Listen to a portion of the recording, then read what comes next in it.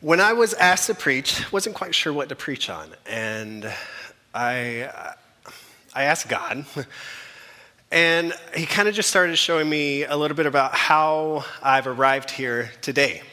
And honestly, I could have never planned or dreamed of being here in front of you guys today. And when I look back on my life, I see that there are certain moments in my life where God was preparing me to make a certain decision. And usually each time I had to make a certain decision that changed my life completely, I was met with a time of, I don't know if it was darkness or a time of confusion, a time of sadness, maybe a time where I just didn't really know what God was doing in my life. Before coming to Cayman, my wife and I, my family, we actually lived in Peru. We were missionaries down there for 8 years. And my decision of going to Peru as a missionary was actually one of those times where I got to go on a short-term trip, and it completely changed my life. Like, I came back home, and I couldn't continue living the way that I was living in the past. And I couldn't just pretend like I could close my eyes and forget about the faces that I saw and the need that I saw. It didn't let me sleep at night. And so I surrendered to God, and I decided to go to Peru. I remember a few years after I was in Peru, we got to work with this really cool organization called Free Wheelchair Mission. And they've actually given out over 1 million wheelchairs for free to families who need a wheelchair. A lot of times in impoverished nations, that's the last thing that they could even dream of buying is a way to transport their loved either child or mother, husband, from one place to another. And so usually that person stays in home, stays on a bed.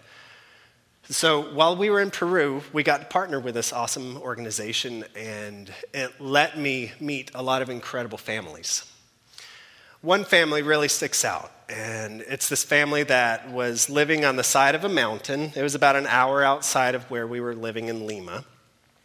And they didn't have much. It was a family of 6, and their youngest son was actually the one that was disabled. Now, the mother was also, she had a disability. She actually had polio, and she walked with a crutch because her left leg did not work at all, but the wheelchair was for the son, who was completely bedridden. Well, I met that family, and immediately I was so attracted to the warmth of the family, because the mother, though she could have had many things to complain about, living in a one-room house on the side of a mountain with her disability, with her son's disability, she was the one that was so thankful and joyous with our visit there. And God did some really crazy things with me and that family. He always had them on my mind. And so one day when I was in the neighborhood, I decided to pop in and see how they were doing. And I found that their house was in ruins, that there had been a rock slide that had completely taken out the house. And when I asked a neighbor what happened to the family, they said, no, they're living down on the side of the road, near where they throw the garbage. And I found the family, and I saw them, and the lady told me the story. And I was immediately then confronted with this feeling of, man, this isn't fair.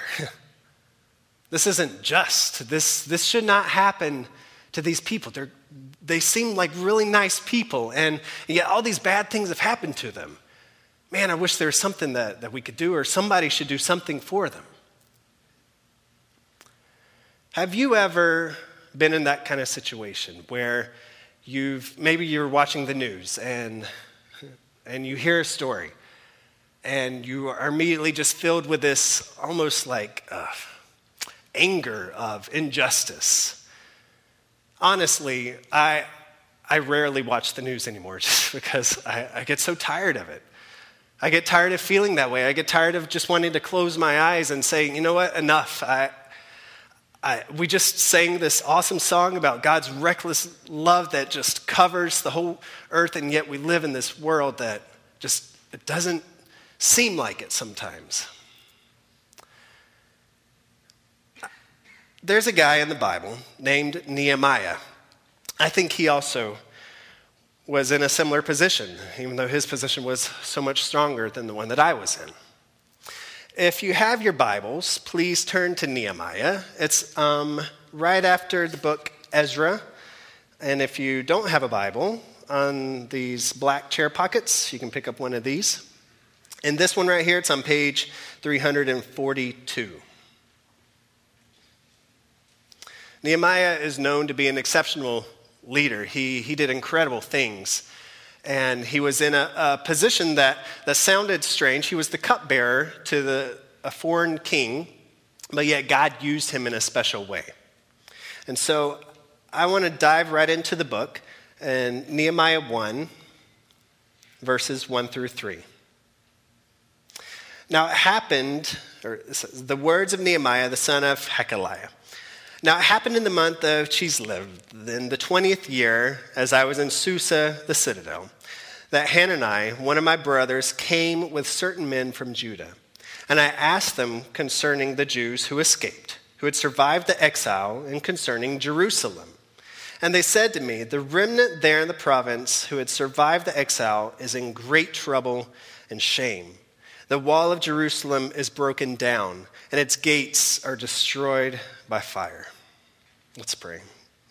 God, we are encountered so many times with a broken world, and we're challenged in our very soul to know what to do. God, I pray that you would show us what to do, that you would give us the strength, that you would show us just what it is that you want us to do. You've given us so many blessings, God, and you've given us so many opportunities to be the answer that maybe somebody's praying for. God, I pray that you would open up our eyes to the scripture. I pray that we would learn from Nehemiah and that you would teach us what we need to be taught today. In your name we pray. Amen. Now, I kind of just jumped into the scripture. Let me give you a little bit of a background. This is happening after the kings of Israel and Judah. This is, after King David, after when the country split in two, and things just started going really bad for them. They were going really bad for them because they made really poor choices. They kept on following other gods or just living like there was no God, and bad things happened to them. Eventually, the Babylonians came and they tore down Jerusalem. You might have remembered the story of King Nebuchadnezzar, who came in, he burned down the temple, they broke down the walls, and then he took certain Jews with him, like Daniel, like Shadrach, Meshach, Abednego, those guys. They were over in Babylon. A little later, time goes by, and Persia now comes in, and they conquer Babylon, and so now Persia is the ruling country, and that's where we find Nehemiah. Nehemiah is a cupbearer. Now, whenever Persia conquered Babylon, they actually allowed a lot of Jews to return to Israel. They allowed them to return to Jerusalem to rebuild the temple. It's an amazing story of God's grace, of how he put it in the king's heart to allow them to go do that, and he actually financed some of that as well. But things didn't go well for them. The Jews returned. It took them over 2 years to build the altar of the temple, and then another 15 years or so to actually build a temple. And they were still living in sort of like, they didn't have walls, they didn't have anything constructed. Anybody could just come in and take whatever they had. And they lived that way for 100 years. And Nehemiah, he had never been there. He was born in exile, and he was a cupbearer to the king. And so one day, he has a brother come, or some relative, and they start telling him what is actually happening back in his hometown.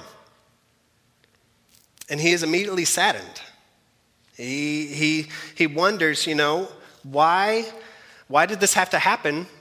They had all the resources they needed.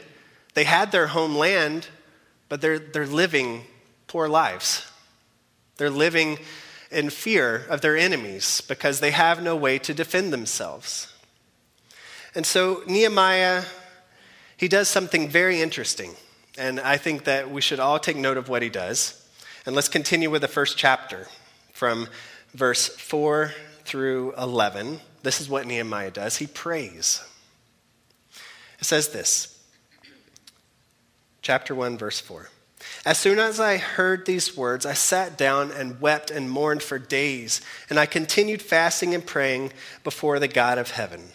And I said, O Lord God of heaven, the great and awesome God who keeps covenant and steadfast love with those who love him and keep his commandments.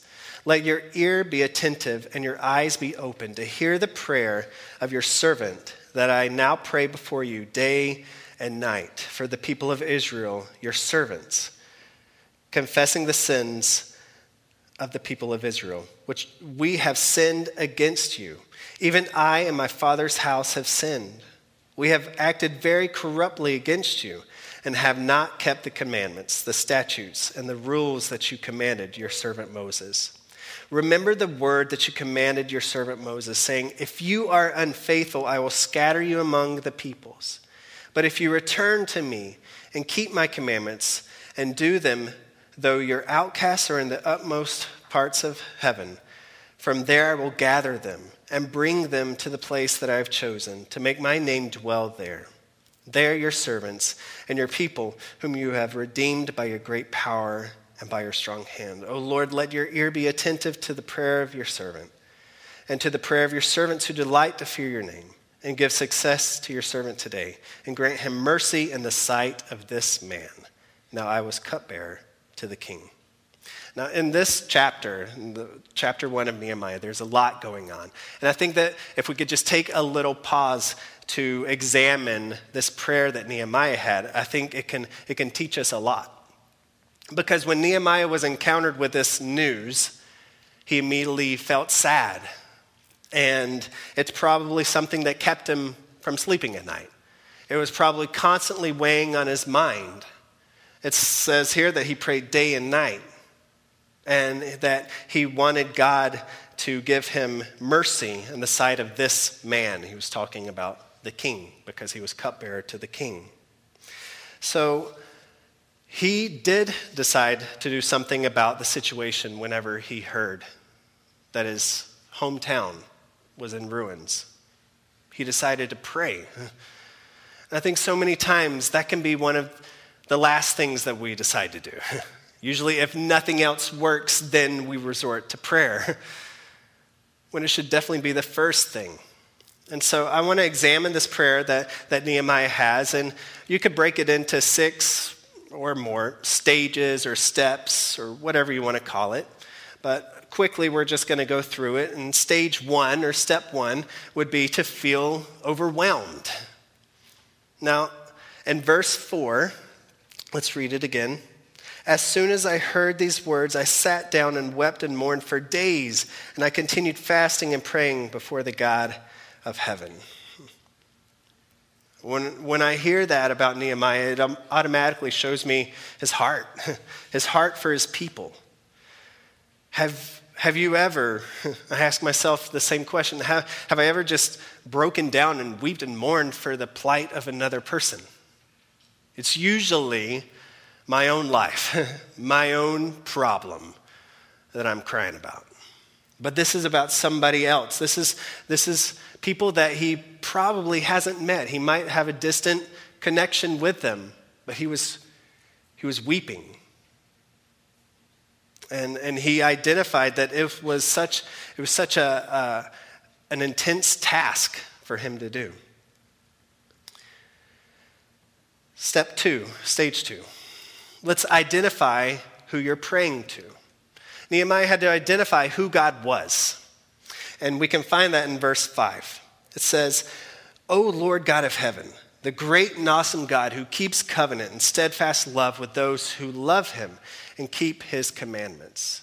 Now, this wasn't just a dear God opening. This wasn't just a our Father. It was, I am going to know who I'm talking to. This is the God of the universe.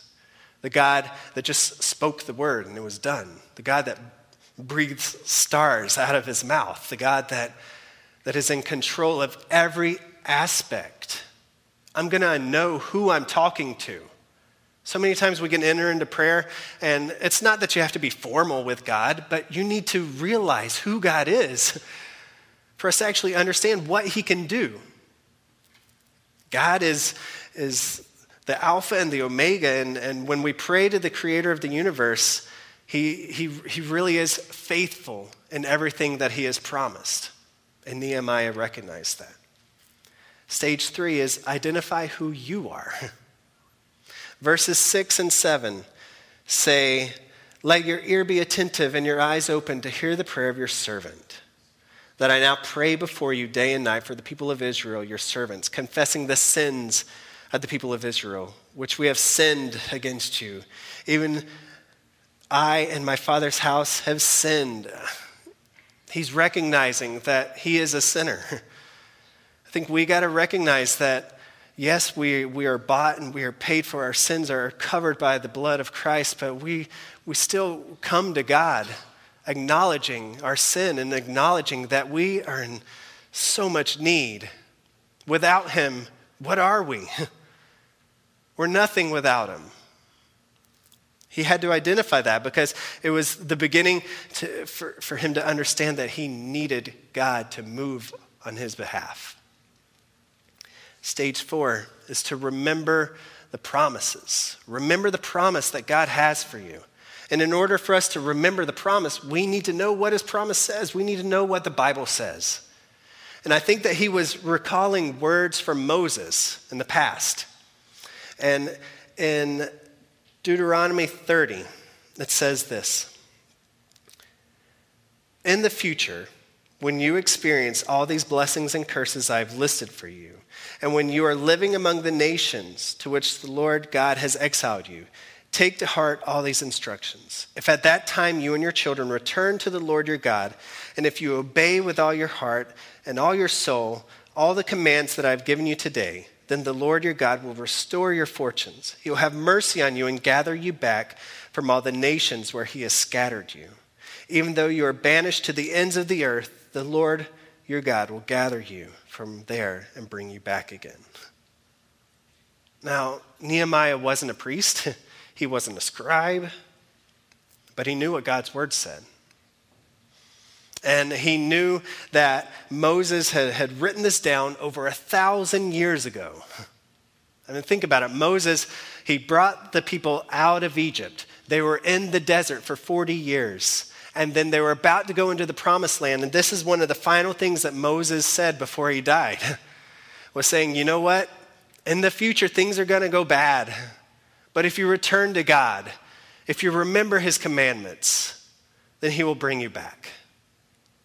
It's important for us to know what God's word says. It's important for us to search them for ourselves, not just for a post on social media and not just for, on Sundays, but we need to know them because they interact in our prayers and it influences what we choose to do with our life. So we got to know what the word of God says.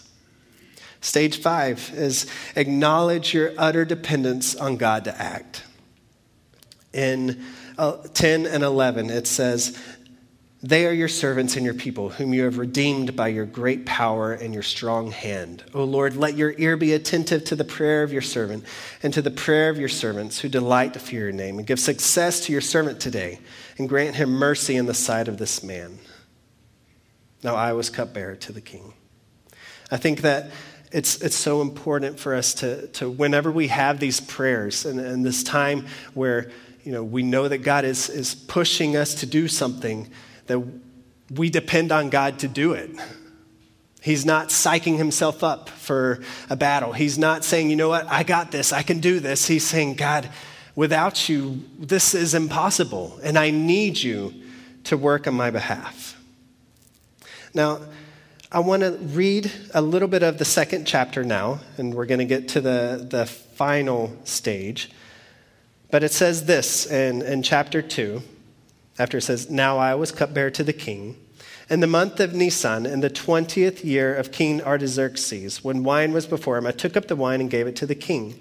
Now I had not been sad in his presence. And the king said to me, 'Why is your face sad, seeing you are not sick? This is nothing but sadness of the heart.' Then I was very much afraid. I said to the king, let the king live forever. Why should not my face be sad when the city, the place of my father's graves, lies in ruins and its gates have been destroyed by fire? Now, a lot of times when we read through the scripture, we can miss an important detail. And the important detail is our sixth and final stage that we find in this prayer, and that is to wait. Now, in the version that I just read, the ESV, it mentions the name of a month, and we don't really recognize that month in the English language. But whenever we read in a different version, like in the NLT, I want to compare what chapter 1:1 and what chapter 2:1 says again. This is what it says in 1:1 at the beginning of the book. These are the memoirs of Nehemiah, son of Hakaliah, in late autumn in the month of Kislev. And in what it says in chapter 2:1, that early the following spring in the month of Nisan.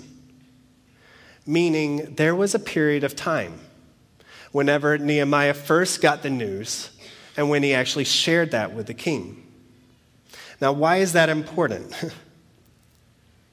It's important because you know that this was something that wasn't just like a spur-of-the-moment decision. How so many times, we see something on TV or we hear something and we just want to do something. And we want to do it fast. We need the problem solved now. But Nehemiah took the time to pray.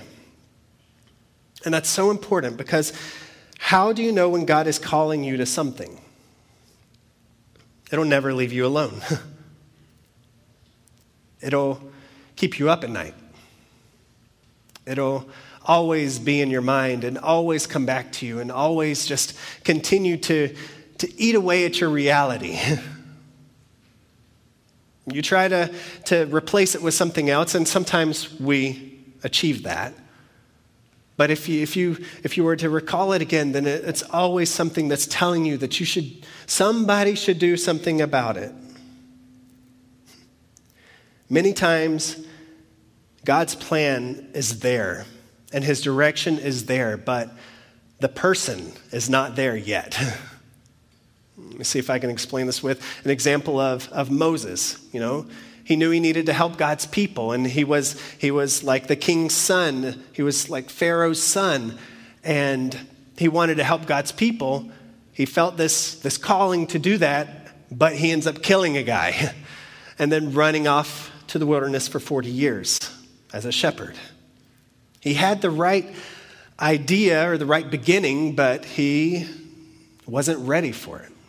We look at Joseph and how he had this dream of his brothers and the sun and moon bowing down to him, and how he had the vision of God, but he wasn't ready for it. He had to spend 13 years as a slave or prisoner in Egypt. A lot of times we have this vision or we have this dream from God, and it's valid and it's there, but we need to mature.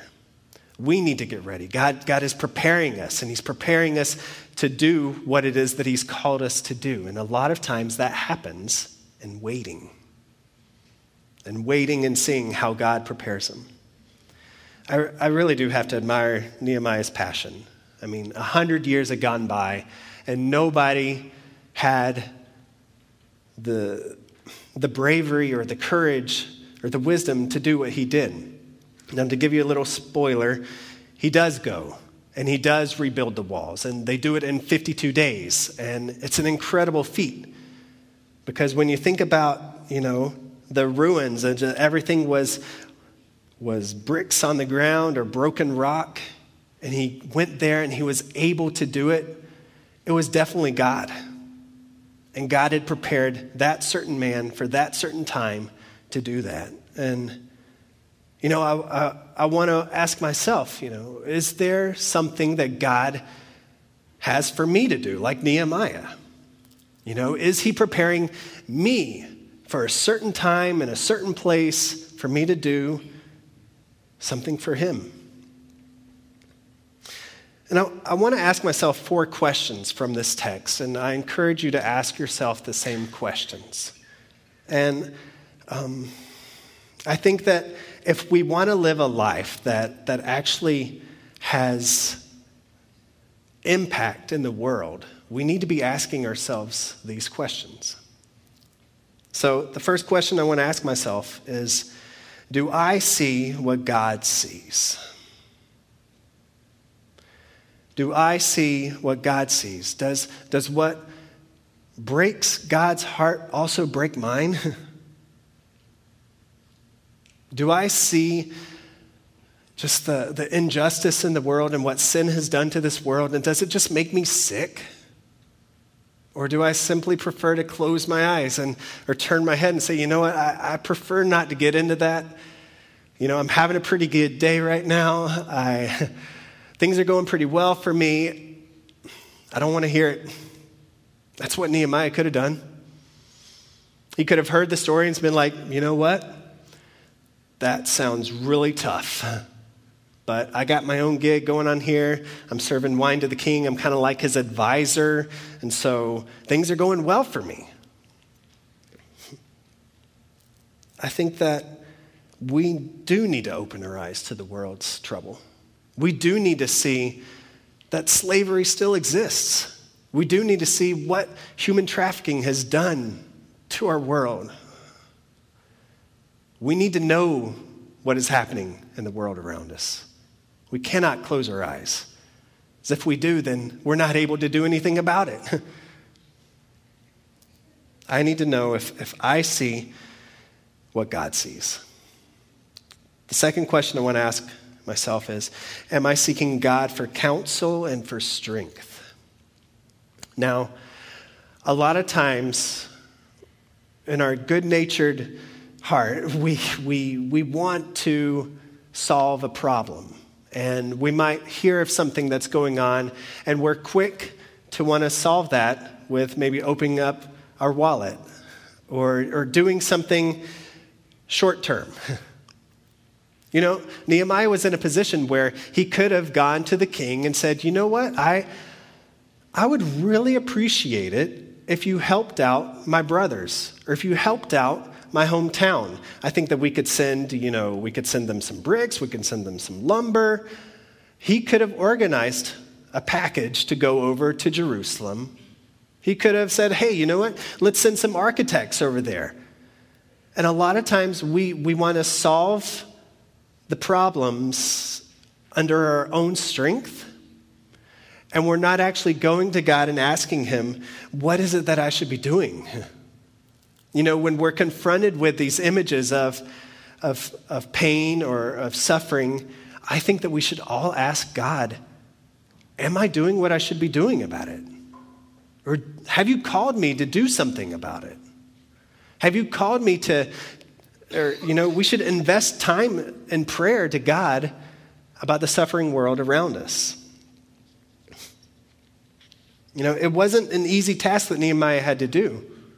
He knew that there were surrounding villages that mocked them constantly, that wanted to spew lies about them, that wanted to see the Jewish people fail. But he decided to do something that was harder than just trying to solve it by himself. He went to God and he asked him what he could do. The third question I want to ask myself is, am I sharing God's vision or am I acting alone? A lot of times when we feel this burden or this calling from God, we want to kind of keep that to ourselves. And I'm not really sure why, or maybe it's just me. But a lot of times we feel these things and we feel like we have to do it, and it's not anybody else's burden or calling, so it must be my responsibility to see that it's done. But they could have never built that wall in 52 days if Nehemiah would have just stayed silent. It would have taken one man decades or an entire lifetime or more than that to build the wall. But Nehemiah was able to go to them and kind of like open up their eyes to their own pain and say, listen, we can do something about this. If God is on our side, if we follow his instructions for what he's laid out for us, we can change this. So a lot of times when we share God's vision, that makes us even more it makes us a leader. That's what it makes us. He was automatically made leader whenever he started speaking up for other people. The final question I want to ask myself is what I'm attempting to do only possible with God's hand on me? You know, so many times we wonder, what is it that we're living for? If you were here last week or if you heard on the radio this morning, Pastor Brett spoke on, are you serving God or are you serving your own stuff? Do you want just to make a name for yourself? Do you want to just make a large bank account for yourself? Or are you actually serving God and want to do something about it? I got to ask myself that, is the life that I'm living able to be done without God? And if I'm honest about it, it can really kind of damage this comfortable life that I want to build. A lot of times it's going to take sacrifice. It's going to take tough decisions if you're actually going to follow the instructions of God. It wasn't comfortable. It wasn't comfortable for Nehemiah, and I think that the only way he was able to do it was because he was a man of prayer. If we were to go through Nehemiah and you were to take your highlighter and you wanted to highlight out of all the different chapters, I believe there's 11 or 12 chapters in Nehemiah, 13. If you were to go through the 13 chapters of Nehemiah, you would see that he stopped and he prayed 14 times. Or at least that's how many times are recorded in his writing. And just he prayed in every single situation. In Nehemiah 2:4, whenever the king said, "What is it that you want?" it says, "Then I prayed to the God of heaven." And when the enemies threatened with spears and they spoke lies about Nehemiah, his response was, in Nehemiah 6:9, that it says, "They were all trying to frighten us, thinking their hands will get too weak for the work and it will not be completed. But I prayed, 'Now God, strengthen my hands.'" In Nehemiah 5:19, it says, "Remember me with favor, my God, for all I've done for these people." Nehemiah prayed for God to give him favor. It wasn't about what other people would say about him. It wasn't about what other people would do for him. He asked for God to remember him. And he asked, "God, you're the one that can do this. You're the one that's going to reward me for it as well." I want to live like that. And so, as I finish, I want to ask you, does Nehemiah's life make sense when it is lined up with your life? I see so many different ways that I need to be more like Nehemiah. I want to speak up for those that have no voice. I want to be the voice for those that are silent. And I think that God has positioned each one of us to do that. I mean, we are all different, and that's for a reason. It's because there's so many different problems in the world. And we keep on wondering, well, who's going to fix it? Who's going to do something about it? And God might be calling us to do it. So as I pray, I just want you to pray yourself. God, have you called me to do something? And if so, what should I do? Let's pray. God, I thank you for your word. And I thank you that you are so good to us. I thank you that even though we live in a world that has fallen, God, you have given us strength and you have given us the ability to do things by your Holy Spirit and by the power of your word, Lord. I pray that we would take hold of that it wouldn't be anything that we would say, you know what, it's really not my place to do it, or it's maybe somebody else will do it. God, I pray that you would speak to each one of us and show us what it is that we need to do. God, I pray for those people that are struggling with that decision, and because they know how much it will cost them. But Lord, I pray that you would just bless them abundantly and show them that it is far greater to serve you than to attain anything else, Lord. I pray that you would help us today. In your name we pray. Amen.